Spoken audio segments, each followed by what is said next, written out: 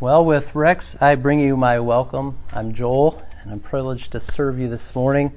We're in Luke chapter 19. I invite you to turn in your Bibles or on your devices to Luke chapter 19. We're going to start in verse 29. I also have it printed for you in your bulletin for easy access.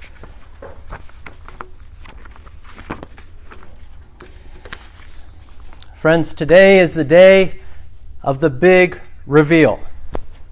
Now, if you're unfamiliar with that term, the big reveal, it means to bring something hidden and wonderful into full view. A big reveal is meant to change everything about the situation we think we have in front of us. And that is what Luke wants for us as his readers to take in. I don't see any of us seatbelted in our seats or clutching our texts with white knuckles right now. Maybe you're not expecting a big reveal today. A revelation that will totally change what is happening here right now or alter your life course significantly when you walk out the door. I don't suspect anybody's thinking that. Let me give us an illustration to help us lean into our text. Let me frame it with a story of an Atlanta choir not too long ago that was actually invited to England to perform. Obviously, this choir had trained quite hard, disciplined themselves so that they actually got this invite. What an affirmation to receive an invitation to come to England to sing John Rutter compositions. I hear one who, Marianne understands. If you don't know who John Rutter is, I'm sorry. Rutter is one of these musical geniuses, so gifted. I think at 18 he was already producing stuff that's just world known. Basically, he's received about every reward that you can have for choral music, carols. He's a composer. He's also a conductor. John Rutter is amazing. He was actually commissioned to do a wedding anthem for Prince, well, soon to be King William and his wife Catherine, if you remember. That's how great John Rutter is.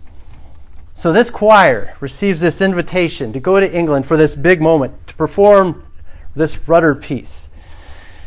And they get there, and it's a tiny little Anglican church. Now, mind you, this is a choir of about 100 people. So they go out onto the stage, and what do they see? Not even as many as we have here, like a dozen people or so. Nonetheless, they get up there, they sing their hearts out, they're performing this Rutter piece wonderfully, and at the end, the crowd stands up and begins to applaud as loudly as a dozen or so can. That's like one applauder for every 10 performers. Think about it. You see the scene? Do you think this might have been disheartening for this choir? And then the conductor walked down to the front row, asked this elderly man to stand. He puts his arm around him, and he says, "Crowd, will you please quiet down?" Which wasn't really hard. He says, "Ladies and gentlemen, may I introduce to you John Rutter himself." Do you think this big reveal changed everything in this moment for this choir? Do you think that his visitation changed how they viewed that performance going forward the rest of their lives? What do you think the crowd thought? That the great John Rutter would humble himself to visit this little church in a relatively unknown choir to hear his own work. Friends, I stand here to introduce you to the Lord Jesus Christ, who is here and now, and he is the King of the entire cosmos. Let that sink in. Let us first pray that we might be made aware that he's visited us. Heavenly Father, we come to you, and right now we confess that we don't have eyes to see those glorious things you want to show us. So we open our eyes, open our ears, and give us new hearts, or hearts that are strangely warmed once again, to see our Lord Jesus and all he's done for us, and all he is in all his glory. Have mercy, send your Spirit, we pray in Jesus' name. Amen. Luke chapter 19, starting in verse 29. When he, Jesus, drew near to Bethphage and Bethany at the mount that is called Olivet, he sent 2 of the disciples, saying, "Go into the village in front of you, where on entering you will find a colt tied, on which no one has ever yet sat. Untie it and bring it here. If anyone asks you, 'Why are you untying it?' you shall say this, 'The Lord has need of it.'" So those who were sent went away and found it just as he had told them. And as they were untying the colt, its owner said to them, "Why are you untying the colt?" And they said, "The Lord has need of it." And they brought it to Jesus. And throwing their cloaks on the colt, they set Jesus on it. And as he rode along, they spread their cloaks on the road. As he was drawing near, already on the way down to the Mount of Olives, the whole multitude of his disciples began to rejoice and praise God with a loud voice for all the mighty works that they had seen, saying, "Blessed is the King who comes in the name of the Lord, peace in heaven and glory in the highest." And some of the Pharisees in the crowd said to him, "Teacher, rebuke your disciples." He answered, "I tell you, if these were silent, the very stones would cry out." And when he drew near and saw the city, he wept over it, saying, "Would that you, even you, had known on this day the things that make for peace. But now they are hidden from your eyes. For the days will come upon you when your enemies will set up a barricade around you and surround you and hem you in on every side and tear you down to the ground, you and your children within you. And they will not leave one stone upon another in you, because you did not know the time of your visitation." And he entered the temple and began to drive out those who sold, saying to them, "It is written, 'My house shall be a house of prayer,' but you have made it a den of robbers." And he was teaching daily in the temple. The chief priests and the scribes and the principal men of the people were seeking to destroy him, but they did not find anything they could do, for all the people were hanging on his words. Grass withers, the flower fades, but the word of our God endures forever. So today, at long last, Jesus reaches his destination, the capital city. He began this march 10 chapters ago to a place he said that he would suffer and die. Friends, we've just entered the last week of Jesus' earthly life before the cross.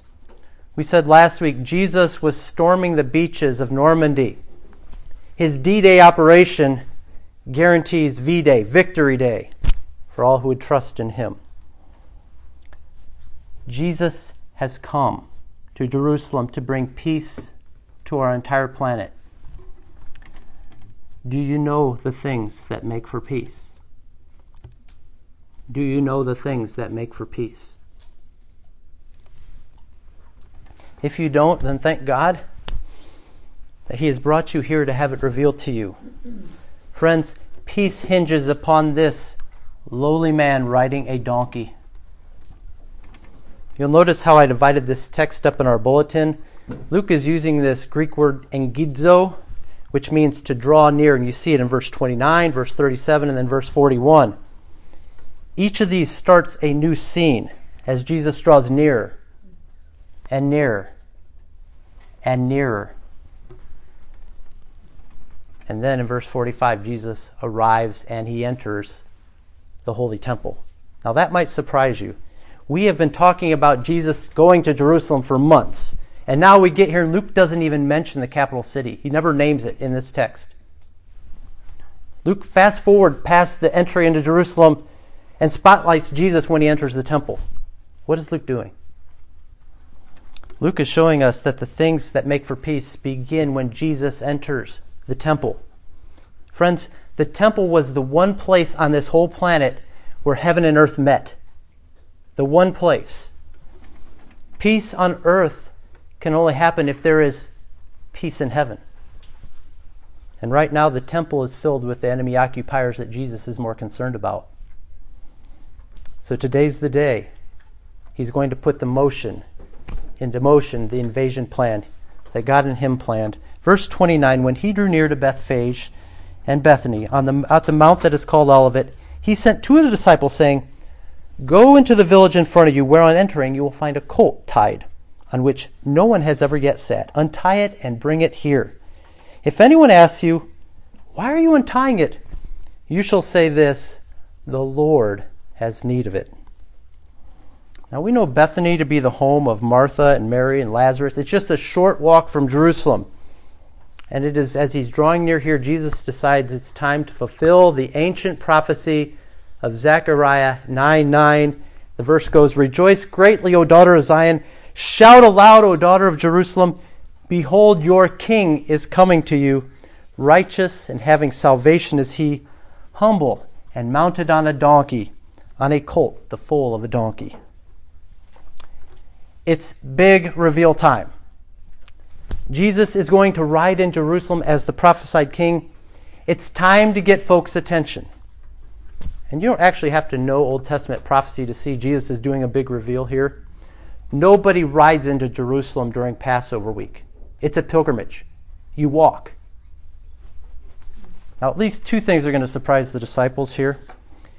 Up to this point, Jesus has been trying to keep a low profile. He's been hiding his identity for 19 chapters. He would hush up the demons that he would cast out when they started to say who he was. Remember the leper in chapter 5? Jesus said, "Don't tell anybody that I healed you." He said to Jairus after raising his 12-year-old daughter from the dead, "Keep this under wraps." Jesus has been hiding his identity, but Jesus says now, "I'm making it clear that I'm the king and I'm coming to claim what is my own." And Jesus chooses a sacred animal, an unridden colt. It would be seen as pure. You see, the holy temple is what is in his sights.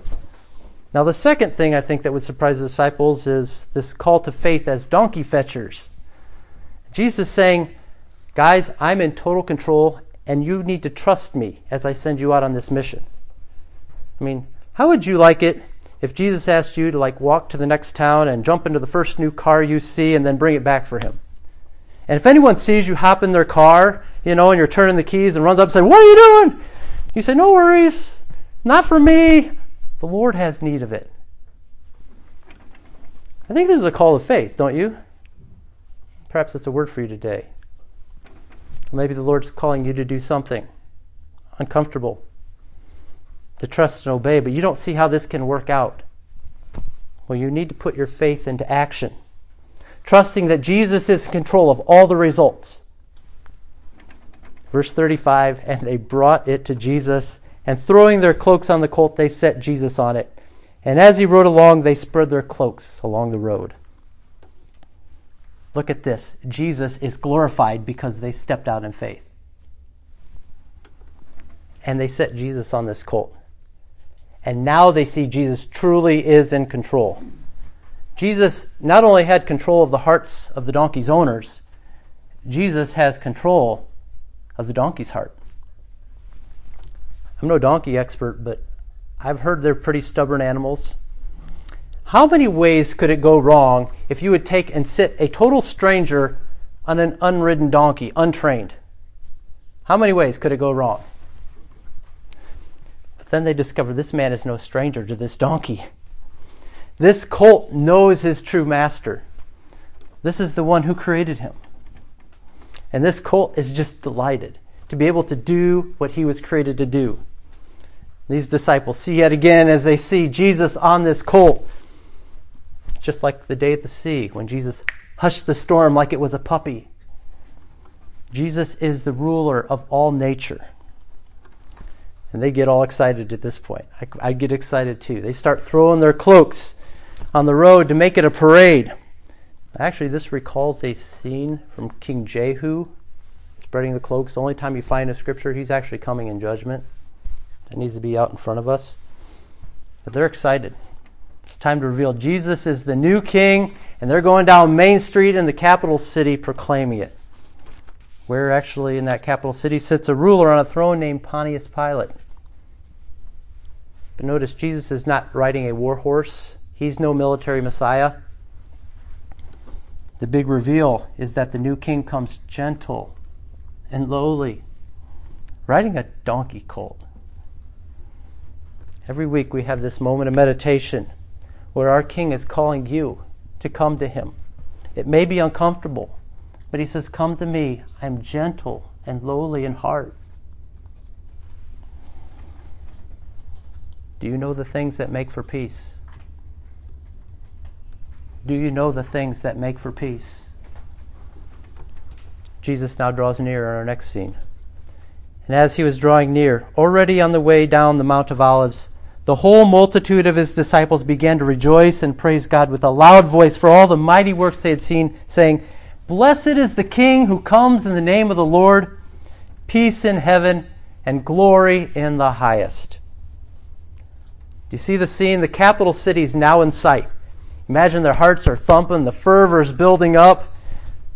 Now, they don't actually understand what's going to happen here, but they're praising God. Why? Because, it says here, they've witnessed His mighty deeds in the past, His mighty works.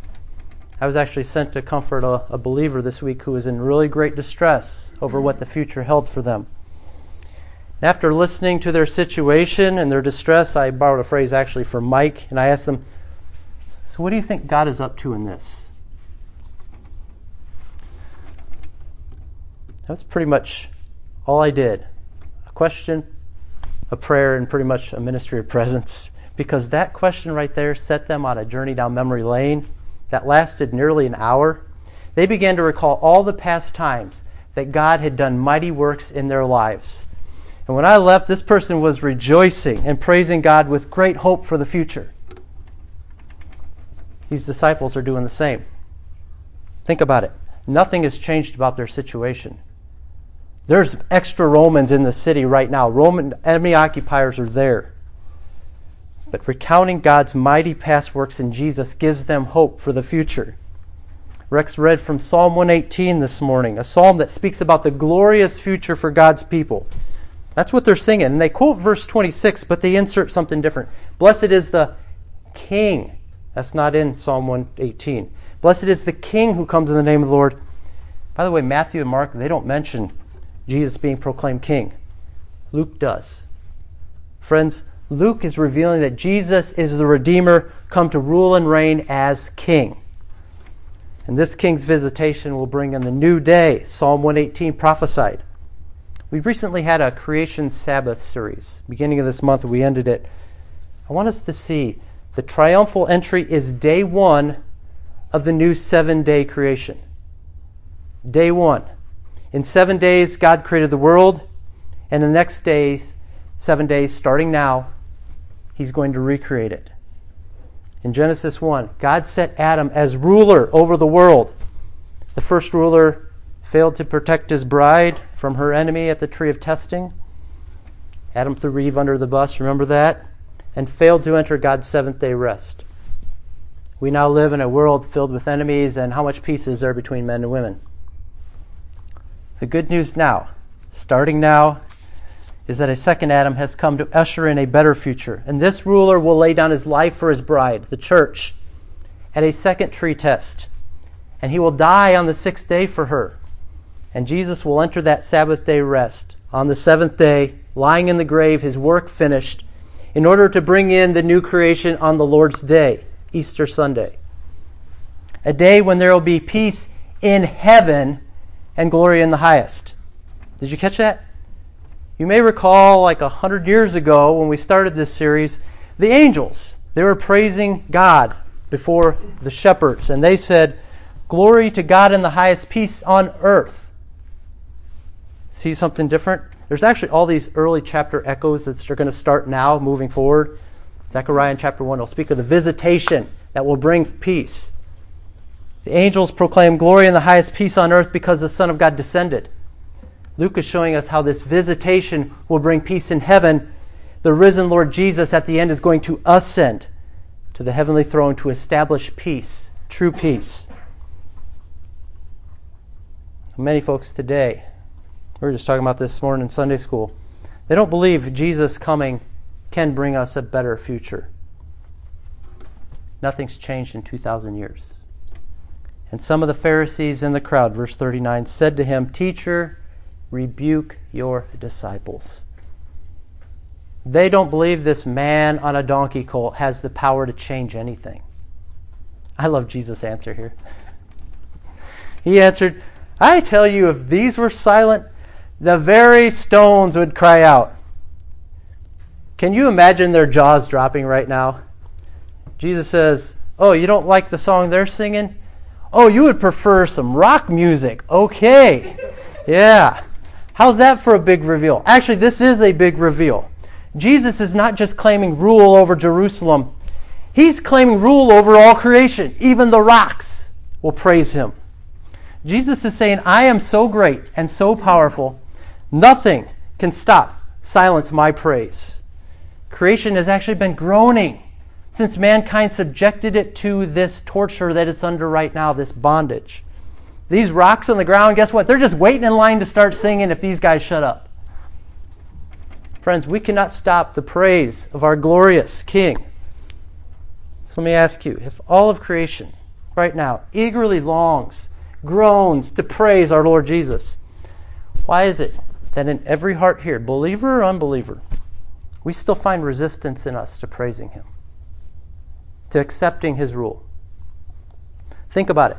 The whole rest of creation has no problem obeying and submitting to its ruler. You and I, all creation exists because there's an almighty creator standing outside time and space. And He fashioned us to please Him. Everything. The trees obey God. They do what they're made to do. They even raise their limbs in praise.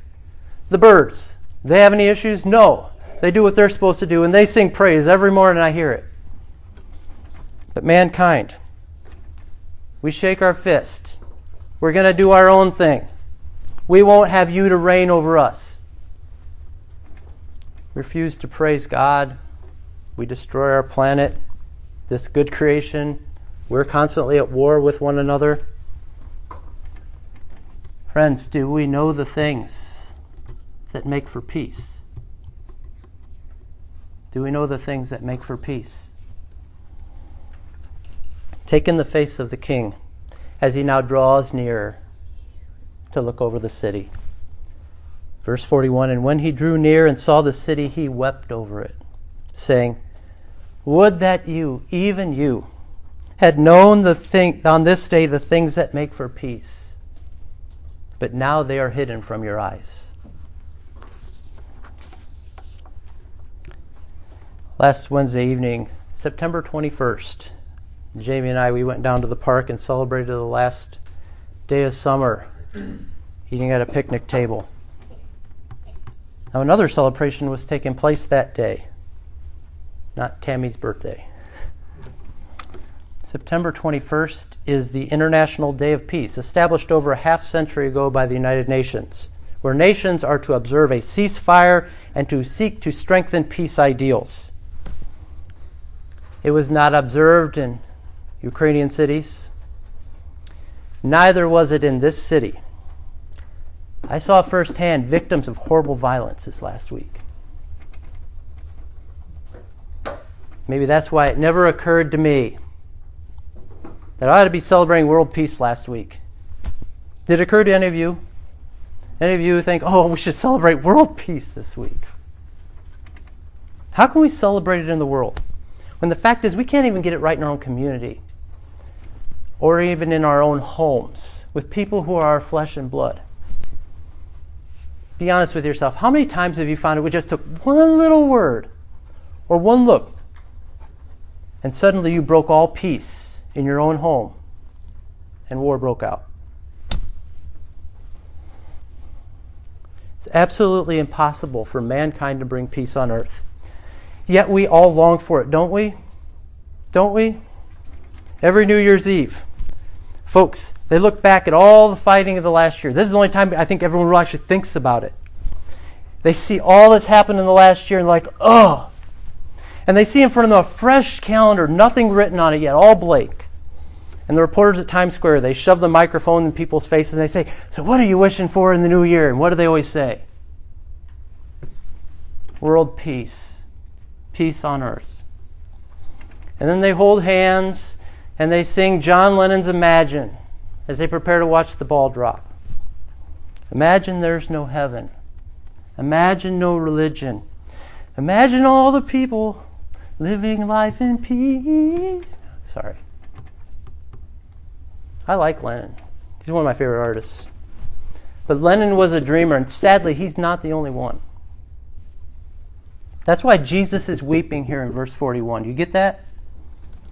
You taking in the human face of our God, weeping. With tears in his eyes, Jesus now speaks of a day when Jerusalem is going to be wasted.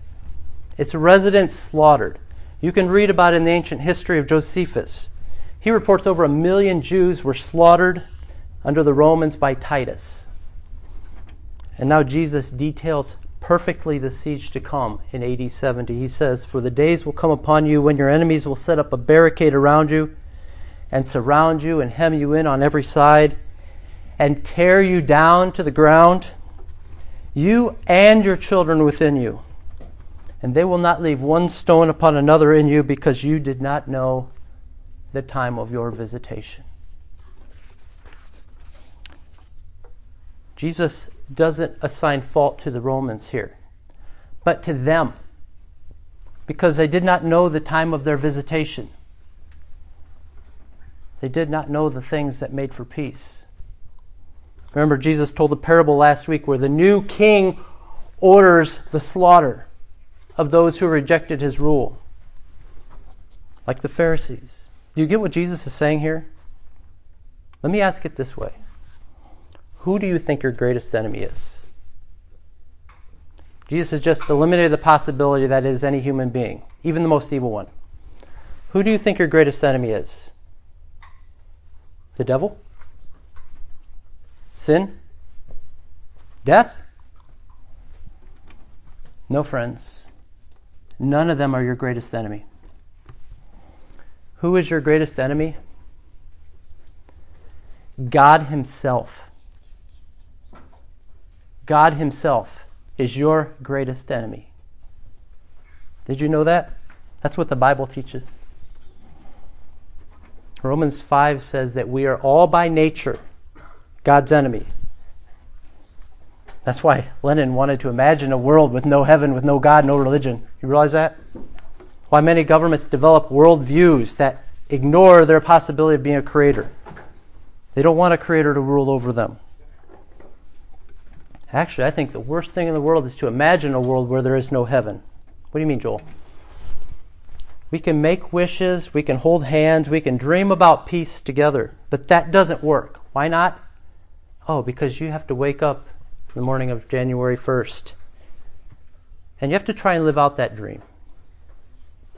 What happens?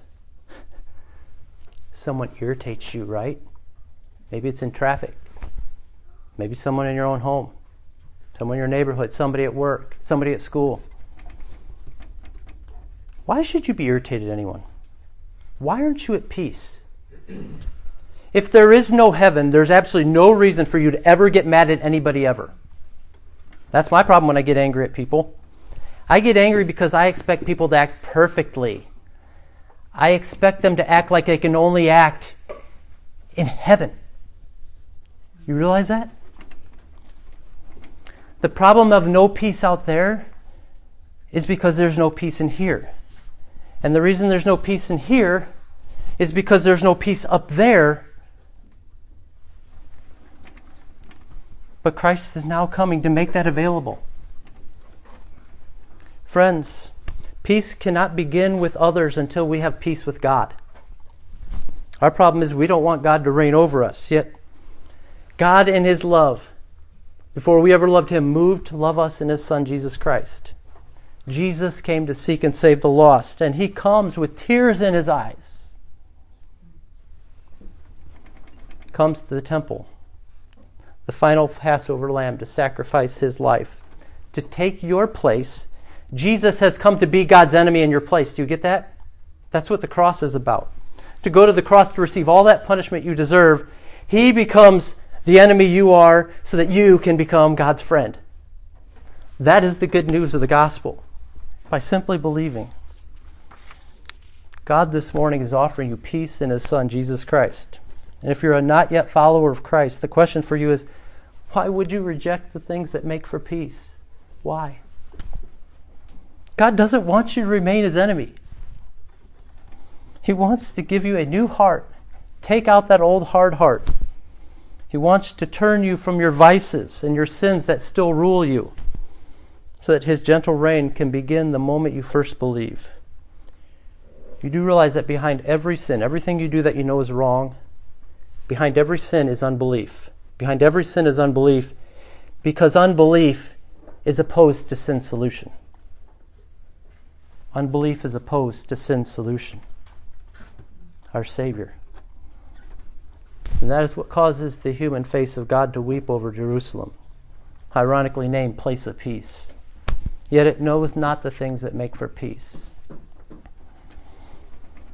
And Jesus is continuing to weep today over the city.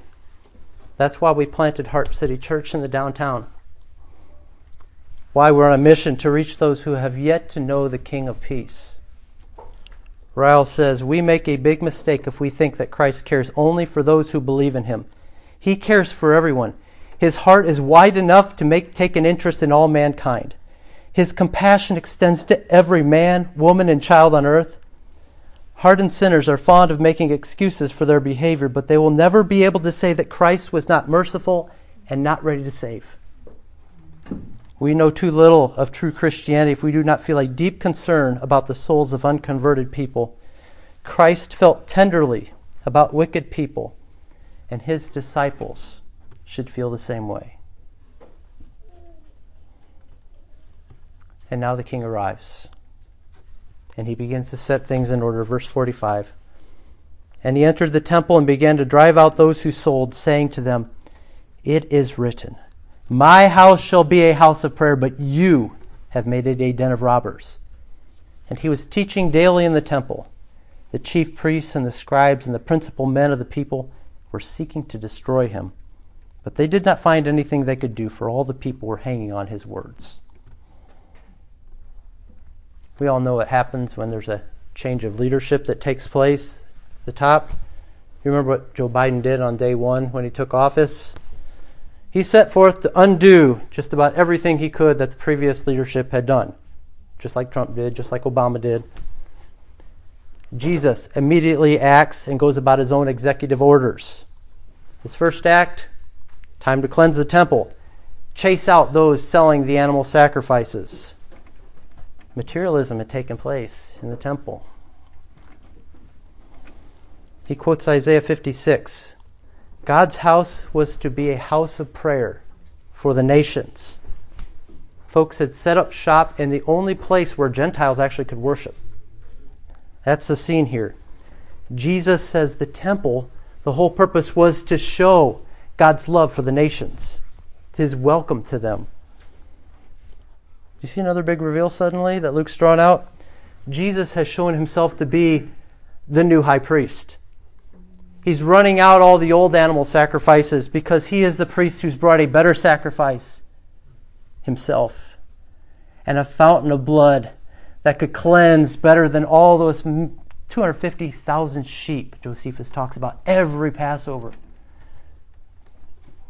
But his fountain, it will cleanse all people, wash them clean. Jesus, as the high priest, has come to reconcile ruined sinners. And after Jesus revealed his reign as king, reconciles the ruin as priest, then in verse 47, he begins to reveal the reversal now as the prophet, teaching in the temple.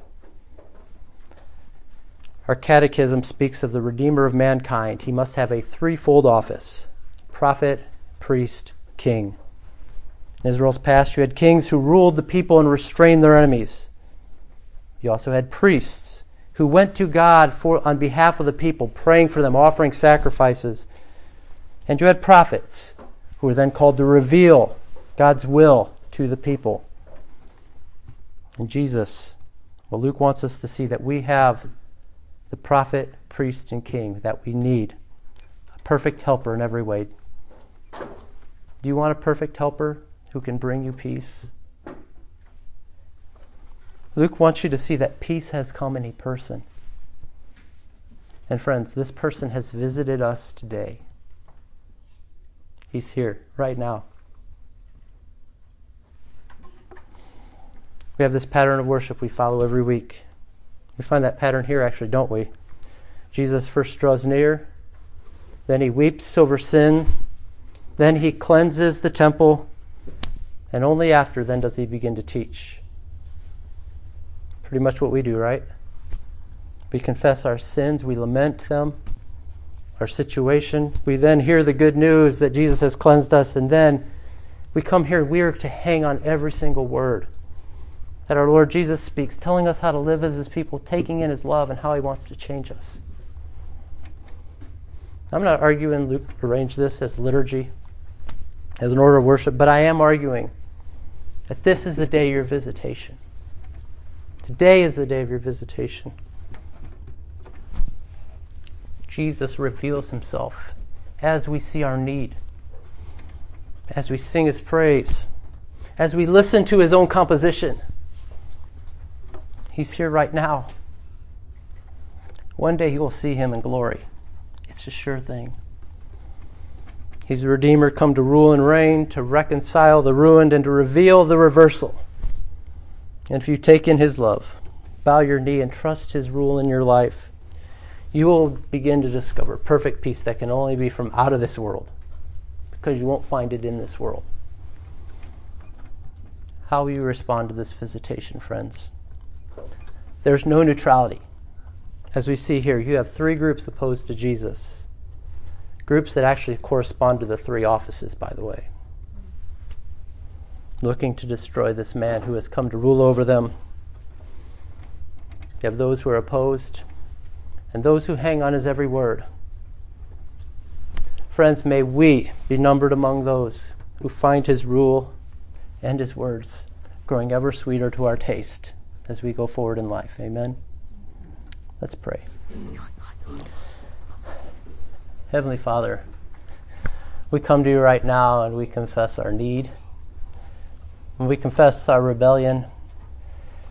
We confess our absolute awe in what you have done in Jesus Christ. And we confess that it's hard for us to believe that something like this could be true, and yet it is, Lord. And I pray right now that these longings we have in our heart for peace, they will land on the King of Peace, that will set our hearts on seeking to know him, to follow him, to give him our all, knowing that he has given his all for us. Thank you, Jesus. We know that nobody has ever loved us more or better than you. Thank you, Father, for your Son, and we pray for your Spirit in new measure in Jesus' name. Amen.